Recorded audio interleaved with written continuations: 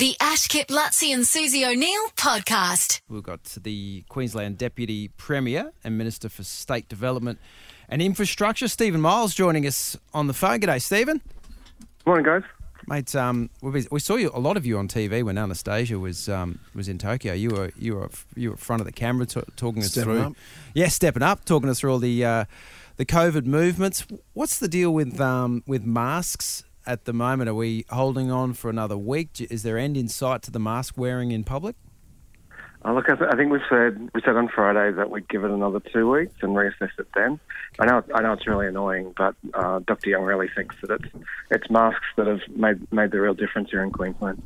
I just see breaking news at the moment that some trucks are holding a protest on the M1 over the border closures between Tweed Heads and Coolangatta. Do you think there's any way, I know it's a really difficult thing there, any way they can change the border back to the river? Is that what you're trying to get New South Wales to do, to make it a bit easier with crossing the border?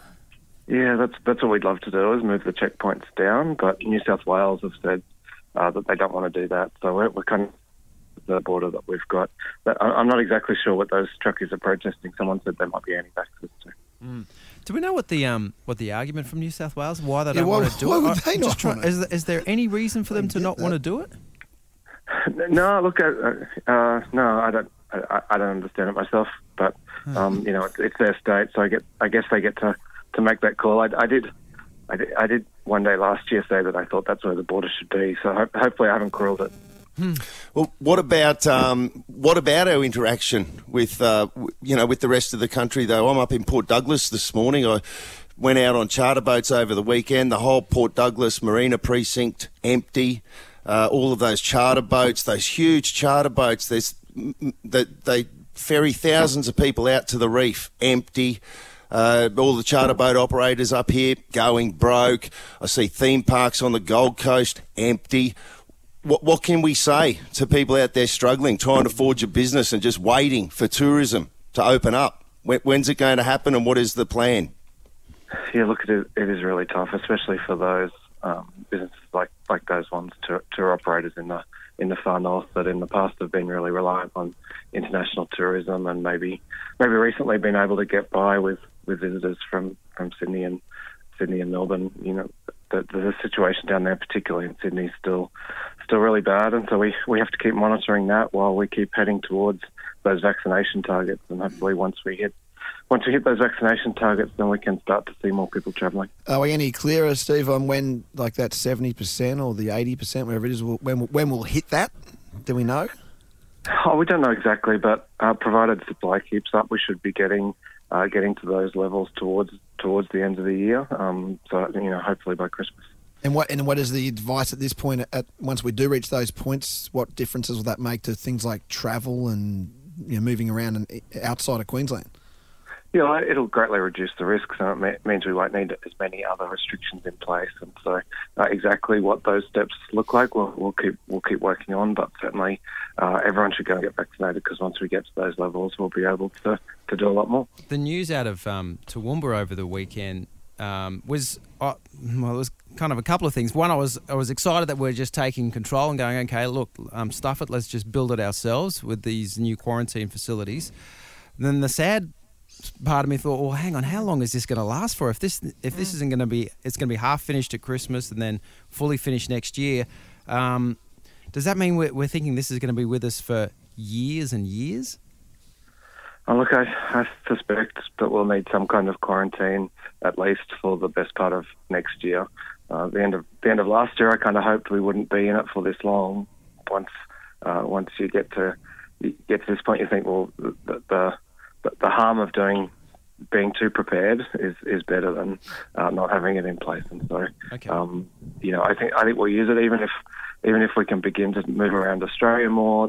The questions about what risks exist in other countries, and when we can start to bring international students, farm workers, that kind of thing in, I think we'll still be able to use it.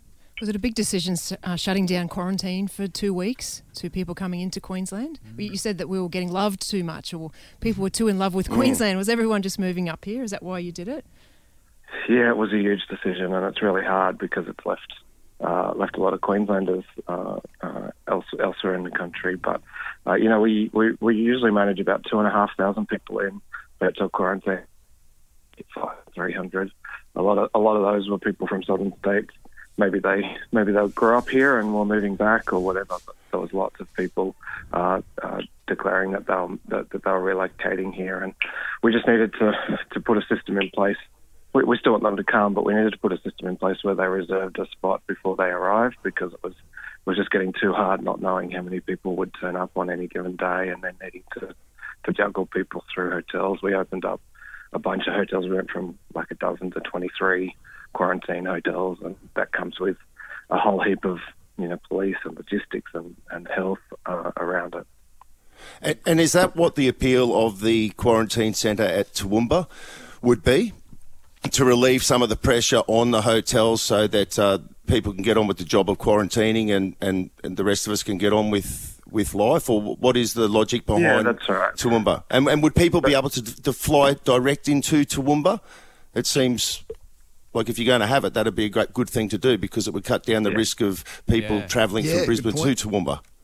Yeah, that's a big part of the appeal, is that the airport's there right on site, so people could transfer direct from flights into the accommodation. A big part of the appeal is being able to put in place full infection control. Our hotels obviously weren't built like hospitals or quarantine facilities, and so there's distinct risks with corridors and airflows and that kind of thing. You put people in cabins with open air around them, you greatly reduce the risk. You put them in a dedicated compound-type facility, then you need as many police, for example, to protect it and guard it. You can put in CCTV and fencing, but also for people who are stuck there, it's going to be a lot more pleasant. They'll have a decent balcony. They'll be able to move around a nice cabin. Yeah, and it'd be designed specifically for that purpose, where the hotel rooms, they weren't designed for people that are going to be quarantining. This is a new thing. But would it be for international tourists? Is that the people who will have to be quarantining long term, or, another 5 years, are we still going to have to be quarantining when we come back from overseas? I don't think it'll be 5 years. We've taken a 1 year lease with an option of 2 or 3 years if we need it. But I think first it'll be international travellers who are currently going into hotel quarantine, and then down the track maybe international students or workforces that we need to bring people in for. Excellent. Well, thanks heaps for the update, Deputy Premier. No worries, guys. The Ash Kip Lutzi and Susie O'Neill podcast is a Nova podcast. For more great comedy shows like this, head to novapodcasts.com.au.